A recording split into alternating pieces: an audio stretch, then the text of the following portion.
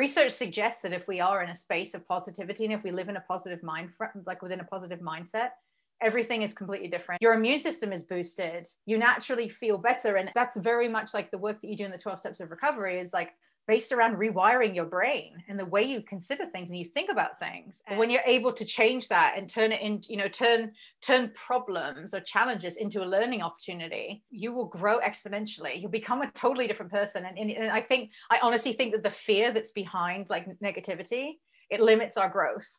And this is the thing, I think we disconnect ourselves so much from our physical being and our mental being that we don't actually look for the signs that are already there.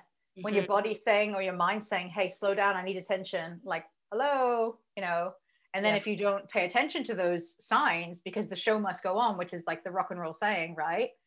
Then, it could lead to cancer. It could lead to so many other things that what's happening on stage isn't reflected backstage. You've got all these like beautiful, multi-ethnicity kind of performers or performances or audience members, and then it's not reflected backstage. And that's actually just not a healthy ecosystem, so that I can, exactly as you said, be of service to other people in a way that someone from outside of the industry wouldn't be able to understand. Yeah. And that's the biggest thing, that extra layer of empathy of being like, oh shit, I've been on the back of a tour bus and felt like that. Or, oh shit, I've been, on the side stage, or I've been, working at a label, or I've been working in a management company and felt that. And it's having that extra ability to empathize is like, that is immeasurably important. Yeah. Welcome to the Collaborative Resource Hub by Wellness Provisions. Our mission is to bridge the gap between mental health, wellness, and music, specifically rock and roll. I'm Amy McBride, owner of Wellness Provisions, the most badass wellness business. Wellness Provisions supplies rock and rollers with high-quality supplements. We give you a trustworthy place to go where you can essentially shop blindfolded. Our wellness kits were created out of a need to simplify your shopping experience and make it stress-free. You'll get the most effective nutrients in the least amount of bottles with the least trial and error. Immerse yourself in the Collaborative Resource Hub by going to our website, where you'll have access to helpful resources that can nudge you in the right direction. Let's inspire each other. If that guy did it, so can you. Find the Collaborative Resource Hub interviews on YouTube, all major podcast platforms, and subscribe to our newsletter to stay in the loop. Last but not least, my legal disclaimer: nothing in this interview or the Collaborative Resource Hub substitutes medical advice. Please connect with your GP if you need medical guidance. All right, Joanne, thank you so much for being here and chatting. I'm excited for this conversation. Likewise, thank you so much for having me. I love what you're all about. It's just an absolute pleasure to be here with you today. Thank you. So you are a wellness and diversity specialist within the live touring sect. What exactly do you do, and how does that relate to well-being? So I am essentially, Amy, the person that people call when they want their tours to be healthier, or when they want specifically around mental health, or when they want to diversify their tours as well. So, they're seeing it's so great in this last year. A lot of people, especially like people within hiring positions, have come to a point on tours where they're looking around, they're saying, something's got to change because I have to be a part of the change that's happening in the world. And I think a lot of people have done a lot of self-reflection, and certainly within the groups that I've been helping to co-facilitate, which I'm sure we'll come on to later, a lot of people have realized that they need to commit to change. Otherwise, things cannot go back to how they were. Mm-hmm. So they come to me and say, how can we make this happen? So it's about finding people to help get them into positions so that crews are diversified, not for a box ticking exercise, but to actually educate the culture within that space so that it changes. And also kind of hand in hand with that, as I said, around mental welfare as well. So whether that is specifically around, how do I make sure that my crew gets an extra hour in bed? Because we know that sleep is good for their welfare, for instance. Or do you know someone who is a therapist that specializes in this? Or I've got someone on my crew who's in trouble with this. Can you recommend them someone to speak to? So that's kind of like that person in the middle who gets people, essentially like an ambassador in that role. Yeah. So you're just, you connect people, you are a resource and connect people to more resources. Exactly. And I think because I've been working in kind of the wellness and diversity space within Live for so long, I've got a lot of people really trust my judgment, which is a huge honor and it's a pleasure. And it's people of all levels in the industry that turn to me and say, I need X, where do I go for that? And if I don't know the answer, I will certainly know someone and be able to reach out to someone in my network who does. So, it's kind of something that I've been building for a lot of years, and here it is, and I'm doing it, and it's a fantastic thing to do. Yeah. So like what led you down like this path of this career and helping people in this way? So it's really interesting. So I've worked in the music industry for a long time, like a long time. So I started working in a music management company when I was 21. And so it kind of weaves in really nicely with my own personal story. So I was working there and I was really young. I was young. I was like in an industry that I'd always wanted to be in. Like I know we've spoken before about like how music is like literally everything.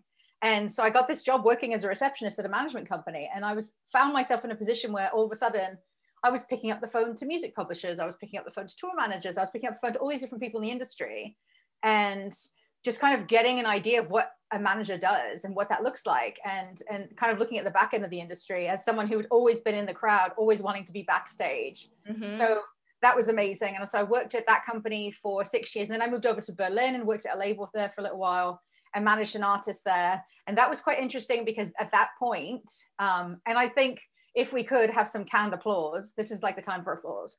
So so my addiction got really, really completely out of control and unmanageable in Berlin. And I actually tried to take my life when I lived there. Like things got really, really, really, really unmanageable. And luckily enough for me, my old boss who used to work at the management company, I was still in close contact with him. And he'd been in 12-step recovery for something like 25 years at this point. And I flew home to come and see him. And he gave me some advice that changed my life. He said, you've always been welcome in the rooms of this 12-step fellowship. And, and the most important thing that we do in that space is, we never force it down people's throats. We say attraction rather than promotion. And he said, you've always been welcome there. So that was a Friday. I went home and then on the Tuesday, I went to my first English speaking meeting of this particular 12-step fellowship. And since then, 11 years, 3 months and 3 days ago, I haven't touched a drink or a drug. So like, yes, cue the canned applause. Woo! Yeah. So I got sober in Berlin. So that was really interesting because, I came back to the UK and I worked in the NHS. So I worked in the National Health Service here. And I was really keen and committed to work specifically with women in recovery and whatever that was, recovery from addiction or kind of mental health challenges. And I ended up landing this job at this mental health foundation, assisting a chief executive. I don't know, it's typical music industry. I just kind of like made it up and got there. Like, I don't really know how it happened. And it was fantastic because I was on wards with people a lot of the time. For 4 years, I was on wards. I was, seeing how people, helping to design services around what people needed, and being the people that people turned to if they wanted to have, like a lived experience of someone in recovery. And that was just hugely powerful, and I managed to like set up some like women's only meetings in that particular space of something called the Women's Institute, which is really big in the UK. That was the first time they had met within a mental health kind of setting. And those women still all meet today, which is fantastic. Wow. Yeah, so there are women in recovery from different mental health challenges or addiction issues. But I'd always known that I wanted to come back to music. And so my old boss that I mentioned before, he actually died. So he got cancer and died. And I knew I wanted to come back, but that was my catalyst to come back. I was like, right, I need to be because he was always the person that people turned to when they had a mental health issue and I was like, I need to come back and do something, like, I need to do that. Okay. So I moved back to London with no plan and no job. And I just so happened at that time, thank my higher power and God and Mother Nature, that this charity started called Music Support, that were looking for volunteers, and they were started by music industry people for music industry people living with mental health or addiction issues. And I started volunteering there. And then on the helpline, I was the first volunteer to take a call on the helpline, which was amazing. I was so shit scared, but I did it and it was fantastic. It's awesome. Yeah, I helped someone to find a meeting near them, a recovery meeting. And then a year later, the charity got some funding and asked me if I wanted a full-time job. I was like, oh, obviously, amazing. So that was, I was at Music Support for 3 years, and I literally just recently left. And over that time, I was able to combine my lived experience of working in so many areas of the music industry and also working within mental health services and from my own, recovery. So it's like bringing that all together in a way that I don't know I honestly didn't know what was going to happen when I moved back to London, and that's what happened. And here I am. That's the story. Amazing. I feel like when things just sort of like, I don't know, you're carried down this stream. And I feel like that's that's the right direction, you know? Because I've talked with other people, they're like, I don't even know how like that happened or how I got here, but it's like they're in their passion and like serving others, and like it's just like, you know, it's where you're supposed to be. I'm a firm believer in that. You know, Yeah. I genuinely believe that my higher power put me in those positions, and everything I've done up until today has brought me to where I am today, so that I can, exactly as you said, be of service to other people in a way that someone from outside of the industry wouldn't be able to understand. And Yeah. that's the biggest thing, that extra layer of empathy of being like, oh shit, I've been on the back of a tour bus and felt like that. Or, oh shit, I've been, you know, on the side stage, or I've been, you know, working at a label, or I've been working in a management company and felt that. And it's having that extra ability to empathize is like, that is immeasurably important. Yeah, it's crucial. It's crucial. Absolutely. What do you think of that like age old sentiment of you, before you can take care of someone else, you have to take care of yourself first? I am the biggest fan of that saying, because it's totally true. It's totally true. And I need to be very, very clear about this, that I am a person that struggles to put myself first. It's always been an issue with me. You know, it's something I've been really, really looking a lot at, especially since COVID started. You know, how can I do that? Because I am the first person to always pass off the oxygen mask to other people. But through this time, through really fucking amazing therapy and working the 12 steps of the sponsor and doing the things that I need to do, I'm now able to show up for myself in a way that I wasn't before. So actually this like 12, 14 months have been a massive blessing for me, because now I'm actually able to help myself. And that's why I think, you know, these new opportunities that I've got, and I'm now working in live touring, that only came about as a result of COVID. And I needed to look after myself first to be able to now stand into this role where I can effectively help other people. Yeah. Because you have to be at like a full capacity within yourself. Otherwise, you literally have nothing to offer someone.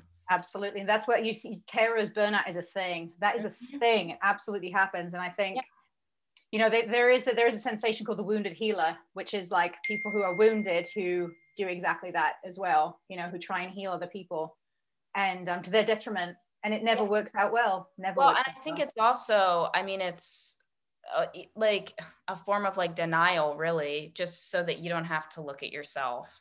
That is it. You're completely like, you're deflecting. You're helping other people rather than looking and saying, you know what, maybe I need to keep my side of the street clean before I'm cleaning other people's streets. So it's like, how do I do that? And, you know, I think we're also, so many people like that, in my experience, have, you know, we've lived with a lot of trauma when we were kids.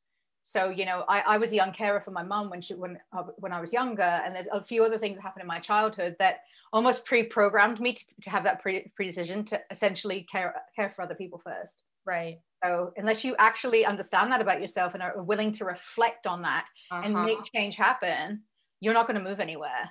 Correct. Yep. Yeah. So like now, as being healthier in that area, what are some things that you incorporate into your life to stay balanced, or to balance your stress levels, or just stay on the level? I exercise a lot.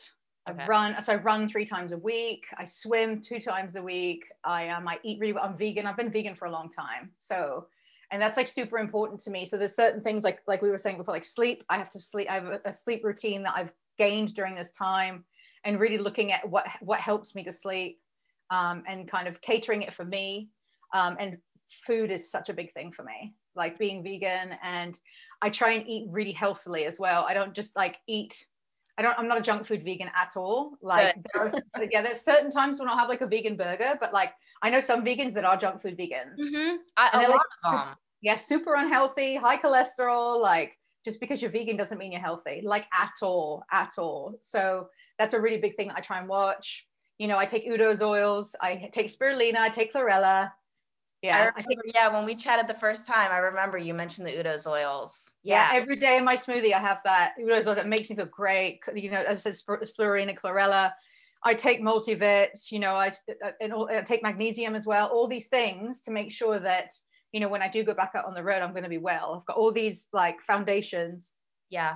That are going to mean that I'm going to be well. I mean, that's how I do it. It's literally like, what does my body need and what does my mind need to keep me well? And I do those things. Do you, I guess once you go back out on the road, are you going to have like your little arsenal of like, you know, non-perishable, you know, because the Udo's is perishable. Well, you can get the soft gels, I guess, but like, will you have like your supplements with you? Definitely, definitely. And a good friend of mine who's a tour manager, Susie Green, she also takes a NutriBullet on the road with her. Oh, And does she? yeah, I'm so doing that. She takes it in her carry-on. I'm going to do that. I'm doing that. I am happy to like sacrifice other things to have the space for that. Yeah. That is like, you know, you can put some vegetables on your rider and you can just make a soup, or do you know what I mean? And that's, you know, with like spirulina powders, like super green powder, super green food. Mm-hmm. And Susie also mentioned to me liquid chlorella as well. I'm going to start buying that and putting it in my water. Yeah. I think that could be something that's just these little tiny things that I think could really enhance. And as I am today, you know, I'll always have a standing desk. You know, I'm a production coordinator, so we sit down a lot, but I'm going to refuse to do that. I like standing. Like I know for me, my body is better when I'm standing. Otherwise, I just get that slump. I just get slumped. And, you know, making sure that we're snacking on things like raw nuts, you know, fruit. It's never going to, you know, I don't really even like chocolate. So it's like, it's not going to be like a sweets and crash, you know, and post food show is going to be things like sushi. You know what I mean? It's not going to be like pizza and I mean beer. It would heavy, never be anyway. Yeah, like heavy oily foods. Yeah. No, and also like having I've gotten really into meditation this year as well. Like meditation cushion is coming out with me. Like, you know, like my weighted blanket as well to like calm anxiety. Like all the my touring kit is going to be sick. It's going to be slick and sick. Sounds awesome. That's so great. Do you do electrolytes or anything like, you know, after just to rehydrate and replenish all the lost minerals and stuff? No, but Susie has recommended I do that. So that's something I need to start doing. Yeah. Yeah. Electrolytes are huge because I mean, it's carrying all the trace minerals and the nutrients that you need, like to your brain so that it starts functioning better and like to your extremities. And yeah, they're huge. That sounds amazing. Thank you so much. That's a tip for me. I'm going to do that because you're now the second person in like the space of a few weeks that said I need to do that. Yeah. I'm talking to Susie tomorrow, by the way. Fantastic. I'm so excited. You two literally have got so much to talk about. So when you were in Berlin and things were really like getting bad, did you have any community there like supporting you and around you? None. Yeah. Because it's interesting really as well, Amy, because I moved to Berlin thinking, oh, everyone speaks English. But like when I was there, like especially because I lived in the East, like you either spoke German or you spoke Russian, or I couldn't even go into a shop and buy bread. I didn't have the confidence to, I'd taken like 6 weeks of German classes and I was just like, I'm English, you know, like that colonialist mindset, like everyone's going to be speaking English. And boy, was I like rude awakenings when I got there. I felt I had a few friends there, but they were like drug taking friends. And it wasn't like, it was like fair with the friends. So I think that's like the most isolated I'd ever felt in my life because I couldn't speak the language. I couldn't integrate with other people. And I was just in a city that wasn't really, it was gentrified to an extent, but like the area that I was in was still quite like, yeah, well, it was East Berlin. So, you know, for me to naively go in there and think that I would just be able to call the shots and, you know, it was really hard. And that's where I'm so glad that my old boss gave me the advice that he did, because going into a 12-step fellowship instantly gave me a community. Yeah. Like, I just didn't have that before. I didn't have people that I could rely on if I really need, like if the shit really hit the fan and I needed help like right that minute. I didn't have anyone. But then again, I walked into the doors of those meetings and within a few weeks I had those numbers in my phone that I've never had before. They're like my lifelines. And now, you know, those people that I'm still in contact with today, like we would take bullets for each other. Yeah. It's phenomenal. Yeah. That's solid. And yeah, I mean, that's what it's true. Just for whether someone has, you know, addiction that they're, you know, working on and working through, or just mental health imbalances, or just if you're human, like community is like the number one thing that like grounds you and nourishes you and is just there. Yeah. And we don't even realize how much we need each other. And I think if anything, the last 14 months has shown, especially people in the music industry, that like, especially, you know, like the touring community, everyone that's been at home, you know, we've had some really, really, really horrible, you know, stories of people like, you know, hurting themselves or taking their lives, or because they're so used to being in the heart of a community with a family, like on the road or at a festival backstage or doing all these things. And all of a sudden they're not there anymore, you know, and not being able to physically see each other. I think it's, you know, I genuinely believe the ramifications of what we've been living through that we are going to be feeling those for many, many years to come. Mm-hmm. You know, so it's important and so valuable that, you know, things like Susie Green starting this community called the Back Lounge, which is like, she started that a year ago in a month, like, and it's essentially a whole bunch of people from Live coming together on Zoom once a week and just talking about what's going on. And it's, you know, it's obviously, you know, it's a well-being session, but she has different speakers come in, and it's just been amazing to connect with people all around the world and hear them sharing your story back to you about how much you miss your life. I miss my job. Like, I miss all of that so much. So the power of community is just immense. Yeah. If someone was feeling like anxious or overwhelmed and came to you, what would you say to them? How would you try and help them? I think it's the biggest thing to do is just to listen to someone, because I think we're constantly, especially like I was talking to someone like recently about this, when we pick up calls like that, or when we're in the space with someone like that, our brain sometimes just goes straight into fixing mode. Mm-hmm. And you're not present with that person when you're fixing, when you're thinking, oh, how am I going to finish that sentence? Oh, how am I going to, what do I know? How do I know? And I think that comes from a certain amount of uncomfortability within yourself to be able to just hold space. Yeah. So I think the biggest thing that you can do is hold space for someone. And a lot of the time people just need to talk and maybe even tell you things that they've never dared say out loud before. And I think that's the biggest service you can be of someone, is like to give them your time and to be completely non-judgmental and treat the space hugely confidential, and just, you know, just be fun, meet the person where they're at. I think that's the biggest thing. There is no right or wrong answer when you're doing that, when you've got the purest motivations at heart. And, you know, if someone's actually try and ascertain if they're asking for your help or whether they just want someone to listen to, like, because I think that's what people think. Yeah, it's true. Yeah. And I think too, like, just giving someone the space to talk, so often they end up walking into their own answers and solutions. They just need, you know, you're mirroring for them or whatever. Like, they just need that space to just, yeah. That's right. And exactly that as well. I think I'd say 9 times out of 10, by the time I've kind of finished having one of those conversations with someone, they've found their own solution and they know what they need to do next. And that's beautiful. And a lot of the time it's just about keeping it really simple. Keep it super simple, because I think we as humans are so good at overcomplicating things. And, you know, I always kind of question people if it's appropriate on, like, you know, the 4 pillars of health, right? So like, how's your food? What's your nutritional intake at the moment? What's your exercise like? How are you moving yourself physically? You know, what's your activity level like as far as like meeting with people and your community, and, you know, and your rest. And those are the 4 things. Like, how are you doing these things?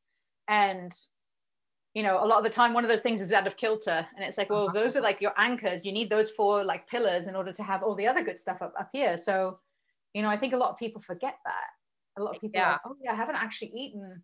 Like, I always like, was when I used to work on the helpline at Music Support, I used to have so many people call in and say, I don't remember the last time I didn't just eat carbs for a meal. And you're like, oh, that could be why you're having anxiety attacks.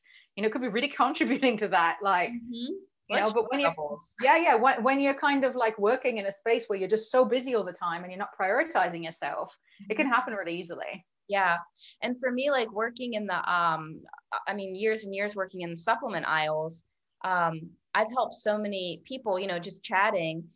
And I always give like, just ask fundamental questions. And like the biggest one is, hey, like, are you hydrating? Are you drinking water? Don't forget to drink. And it's just like, I mean, just that hydration. That's a big one. I mean, I have colleagues that don't drink water all day, and they're working like 18-hour days and they just don't drink water. And you're just like, whoa, that like, you do realize that like without water, you basically can't breathe. You can't live. Like, it's a big thing. It's a small thing, but a big thing. Yeah, it's huge. Even like your blood is 90% water, your muscles are 80% water. And I think like you're like, what, like 70 or 80% water or something like that. Wow. I mean, but that says it all. When you're not feeding that, what are you doing? You're turning into a California raisin, aren't you? Like, yeah, everything starts slowing down and like gets like sludgy. And I know from myself, yeah, exactly. Cheers. Yeah. If I don't drink water, like I feel really rough. I genuinely feel rough. I feel like someone's like packed my brain with loads of cotton, and I just feel really like headachy, and I get super shitty with people. Like I become a real asshole when I don't drink water. Yeah. My headaches are like one of the biggest symptoms of, dehydration. And then also I've noticed for myself, like when my lips start getting chapped, then I'm like dehydrated. Cause like I never use chapstick ever because I'm properly hydrated. My lips won't dry. I mean, unless it's like super windy and like freezing out, but like, yeah, if you tune into your body, you can kind of see what's happening on the surface. And this is the thing, I think we disconnect ourselves so much from our physical being and our mental being that we don't actually look for the signs that are already there. Mm-hmm. When your body's saying or your mind's saying, hey, slow down, I need attention, like, hello, and then if you don't pay attention to those signs because the show must go on, which is like the rock and roll saying, right? Then, it could lead to cancer. It could lead to so many other things that you could have easily, really, and I'm not saying that it's the cure for cancer. That's not what I'm saying. I'm saying, it can negate those escalating to crisis, essentially. Yeah, momentum is building. So if you can intercept that speed from that velocity. Absolutely. And I think, exercise is a big thing. Like so many people that I know, like this year, especially because they've had this like 14 months, right? Like they've exercised probably for the first time in their lives. And they're just like different beings as a result. Like, I mean, for me, running has been like, and I was a person like, oh, I'll never run. I hate running. I was like a spinner or like yoga or like, and I still do love yoga, but like when the gyms closed, I had to do something. I was like, I can't just stay at home and just like, I was doing resistance band workouts, which were great, but like I needed to be outside. So I was like, right. I downloaded an app that's like the Couch to 5K app, and I just started running, and it's changed everything. It's like feeds into my meditation practice. It's like, and I can take my shoes on the road. Yeah. You can run anywhere. Even if you run 5 minutes, it's better than not running for any minutes. Totally. Yeah. And I mean, the sunlight and fresh air is like, it's huge. It's so important. It's so important. Yeah. Especially when you work in like, if you work in venues all the time, where you don't know what time of day it is because there's no windows. Yeah. That's a reality. Yeah. And even if someone worked in an office and there is a window, but you're under fluorescent lights, like you need it. Do you intentionally make time to go out in nature and just be in nature? Definitely. So my higher power manifests itself through trees. So I spend a lot of time like looking at trees and talking to trees. And when I'm running, I always thank trees as I'm running by them. I'm always thank you, because of their energy in the ground.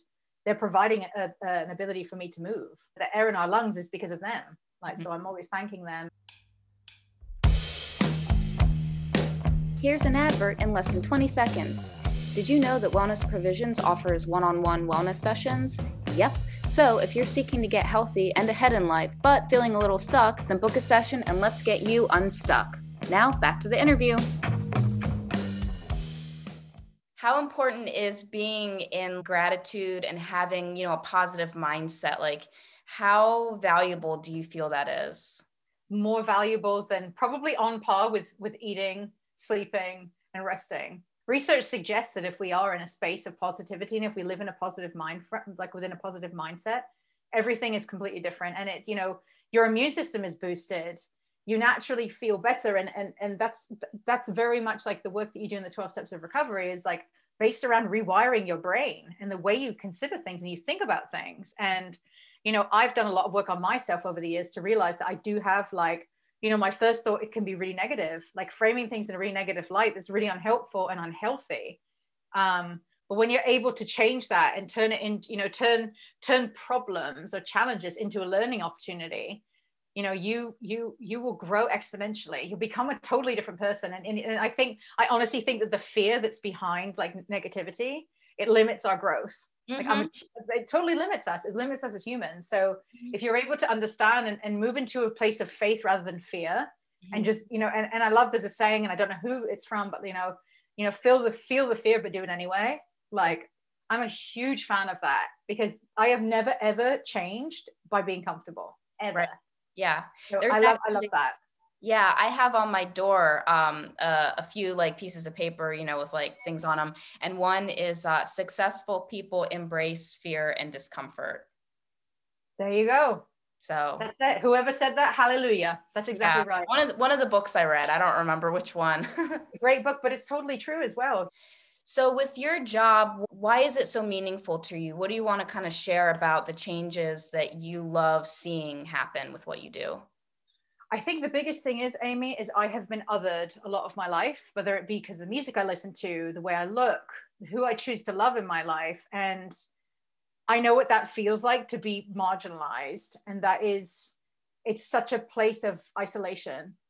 Even as someone in, you know, a sober individual, you know, who navigates a space that isn't necessarily always sober, I know what it's like to be seen as like the odd one out, or to not be included, or to not be invited to things because, oh, you don't drink, so you obviously don't want to come and have fun. Right. Exactly. So, but when you have fundamental characteristics about yourself that people shame you for, and then they ostracize you, I think you find a certain empathy that other people just don't understand, and because they haven't experienced it themselves. Mm-hmm. And I think with all the work that I'm doing as a part of the tour production group with an amazing production manager who I'm co-facilitating a space on around diversity, equity and inclusion is, you know, finding ways that we can actually really invite people to really sit back and really question why their spaces are so one particular way. So, you know, why the touring community is so white cis men centric. Why is that? You know, there's got to be a reason. And many people, you know, realize that it's for nepotism. People have kept themselves comfortable. They're hiring their friends. They're not even giving other people a look in. So, you know, what's happening on stage isn't reflected backstage. You know, you've got all these like beautiful, you know, multi-ethnicity kind of performers or performances or audience members, and then it's not reflected backstage. And that's actually just not a healthy ecosystem. So the work that we've been doing is to try and invite people to understand, you know, how we can have, you know, gender diversity in the space, how we can have, you know, ethnic diversity in the space, and to educate people so that when, you know, new people come into that workspace, they're welcomed rather than being shunned or bullied, because that is a big part of inclusion. It's, you know, I heard a fantastic quote that I thought was amazing that said, diversity is what, you know, variety looks like from the outside, looks shiny for people to do to tick boxes, but inclusion is what happens on the inside, like actually when you're in your workplace. So, and that's something I feel super passionate about. As I said, as someone who's been marginalized for a lot of my life, you know, from my very earliest memories, I've been marginalized, and I just don't want that to happen anymore for people. And I have the greatest empathy for people. And, you know, when we are able to integrate and celebrate everyone for what they bring, it's so much more interesting. And that's it. It's like, we learn so much. We are starving ourselves of learning opportunities by keeping people that are like us around us. So why wouldn't you? I love learning. And that's the biggest thing for me. It's like, I want to be told how certain food from a different part of the world tastes, or what religious, you know, beliefs someone has from another place, or, you know, what gender identity someone other than myself has. I think that's fantastic. We learn so much from each other. And, you know, and I think socially, by bringing people into our space that aren't like us, we are literally like enriching our lives. And that's what I want for people. I just want people's lives to be enriched. That's all I want. Yeah, totally. Yeah. What are ways, I guess, that you, I don't know if teach is the right word, but facilitate inclusion? Sure. So I think a prime example of that. So if we look specifically at the groups that Keely and I have been co-facilitating together. So, you know, when we very first came together, it was this time last year, actually. So when the tour production group came together, it was a collective of production managers and tour managers who essentially got together to write like what post-COVID touring guidelines, like for when, because people still thought a year ago they were going to be touring. So they were like, right, how can we get COVID guidelines and bring them backstage and create a set of guidelines that's created by the people for the people, rather than being told what to do. So they wrote this fantastic document, released it, and then they said, well, whilst we've got each other's attention, there's a few other areas we want to look at. So environmental sustainability is one, mental well-being is another, and the other is diversity. And I was originally brought in to help to inform the mental health kind of tributary, but then very quickly moved over to the diversity space because of all the work that I do volunteering for a charity called Girls Rock London. And Girls Rock London is a part of an international Girls Rock Camp Alliance, which is like essentially like an international umbrella of all these amazing organizations who are committed to culturally diversifying people's lives. That is essentially what they do. And Girls Rock London specifically holds camps for people 18 and over, and those 11 to 17 who are women, trans, or non-gender conforming individuals. And we essentially empower people through like helping them to learn instruments. But there's so much more than that, because at our camps, you don't just come and, you know, you pick up an instrument you may have never touched before. You write a song, form a band, and perform all in the like within a week or within 3 days if you're at the 17. And it's amazing because you see the confidence of these people just grow. And you know, we work specifically with people who, so we work in an area of East London called Hackney, which is quite, you know, it's not very socioeconomically diverse, in that there's extreme poverty and there's extreme wealth. You know, there's a lot of gentrification that's happened in that space. But you know, we have a lot of people that are brought to us through mental health services, through local children's mental health services, or we work with foundations locally that would they help identify young people who may be groomed to go into gangs. So it's like, or like refugee children, or like people who you know, who we want to bring into a space that's completely safe. We make sure that our spaces are filled with women, trans, and non-binary volunteers. We've got 2 volunteers to 1 person, so it's like, it's a great ratio. And you know, not only do you get instrument tuition, you also have sit down workshops about gender identity, or about racism, or, you know, anti-racism. And, you know, it's been my language for so long, because, you know, I'm part of the Riot Grrrl movement from like, since I was like a kid. Mm-hmm. So it's like, it's something that's been in my language for a long time. So, yeah, kind of going back to the TPG, one of the people who started that knew that about me. And he was like, well, you're the perfect person to, you know, to run this space. And I said, well, I think, you know, Keely would be fantastic. She elected herself, and I'm glad she did, because she came forward to give her time. And we've just been taking people on this journey. So in our very first meeting, we sat together and created a safe space agreement that is thereby says things like, we all come together under the banner of change, recognizing that we might use outdated language, and we give each other permission to correct each other, but not in a way that's angry or aggressive. You know, so we're inviting people to come in and try and give it a go, and really try and understand and change their thoughts. And, you know, we had some really fantastic gender diversity, LGBT inclusion training at the very beginning. About, I think it was July last year, one of my colleagues from Girls Rock London came and shared their experience. And it's almost like you could see people's like light bulbs going off in people's heads. Like on Zoom, you're all sitting there and like we're having these conversations, and all of a sudden you're like, yeah, there's one, yeah, that light's gone off. And I was getting messages from some of the tour managers who, you know, they work at a very high level, these people, and they don't normally have the opportunity to sit and really think about things, because they're just like, they just do, yeah. They're effective, they don't have the time to really be cerebral on subjects. And I was getting messages like, the training and the space that you and Keely have provided here has like changed my life, and it's changed it for the better. And now what I'm going to do is, when I'm advancing a tour, I'm not just going to ask for male and female toilets. I'm going to ask for male, female, and gender neutral toilets. And to hear that is like, you know, so that means all of our trans and non-gender conforming siblings will feel comfortable when they go into their workspace. So, because they've got a toilet that they feel more comfortable using. Like, sure. It's literally that easy. But I think for them, it was pretty hard because they didn't understand why. And they did also, you know, have a lot of people in that space say, I want to help, but I don't want to say the wrong thing, you know. So we'd get guests to come in and share their lived experience and say, just ask me, you know. And we had, you know, members of the trans community come in and talk to us, or, you know, members from all over the different parts of the industry that are doing cool stuff, that are mainly from grassroots organizations, coming and talking to like these kind of high level touring professionals and like meeting together in the middle. And I think that was it, is them meeting people and being like, you're non-binary. What does that mean? How can I help? You know, what can I do to make your life easier if you come on one of my tours? Yeah. So it's like, and that's it, is like, you know, when you can like personalize things for people, you know, and the big work that we're doing around anti-racism in that space as well, is like, when you can bring people of color into that space and they share their lived experience of what it's like to be on a tour, and tour managers' faces will drop and they're like, fuck, that's so embarrassing. Like, I can't believe that happens, you know, in this day and age. So,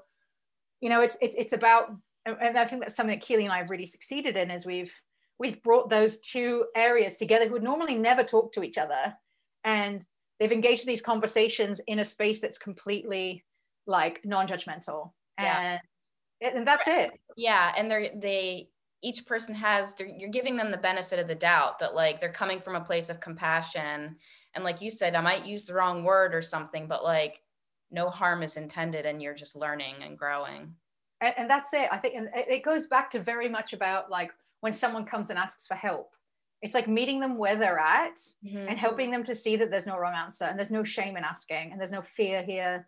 It's just about us, you know, coming together. That's why the safe space agreement, it spells it all out very clearly to us, but it's really important that we say that at the beginning of meetings, because we come in and we think, I can be myself. And if I make a mistake, no one's going to be there like, oh my God, you made a mistake. How dare you? You know, it's not going to happen like that. And that's, I mean, who learns like that? Nobody learns like that.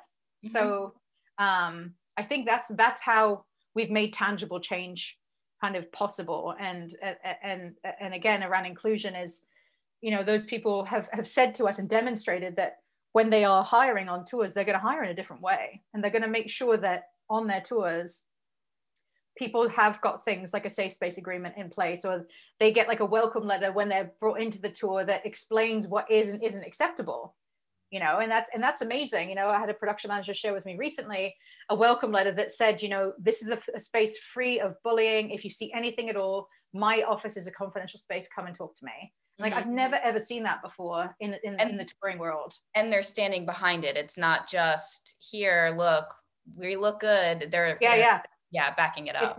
It's not lip service. And I think this is probably the first time I've ever seen that in that space. And I just think it's really exciting. It's really exciting.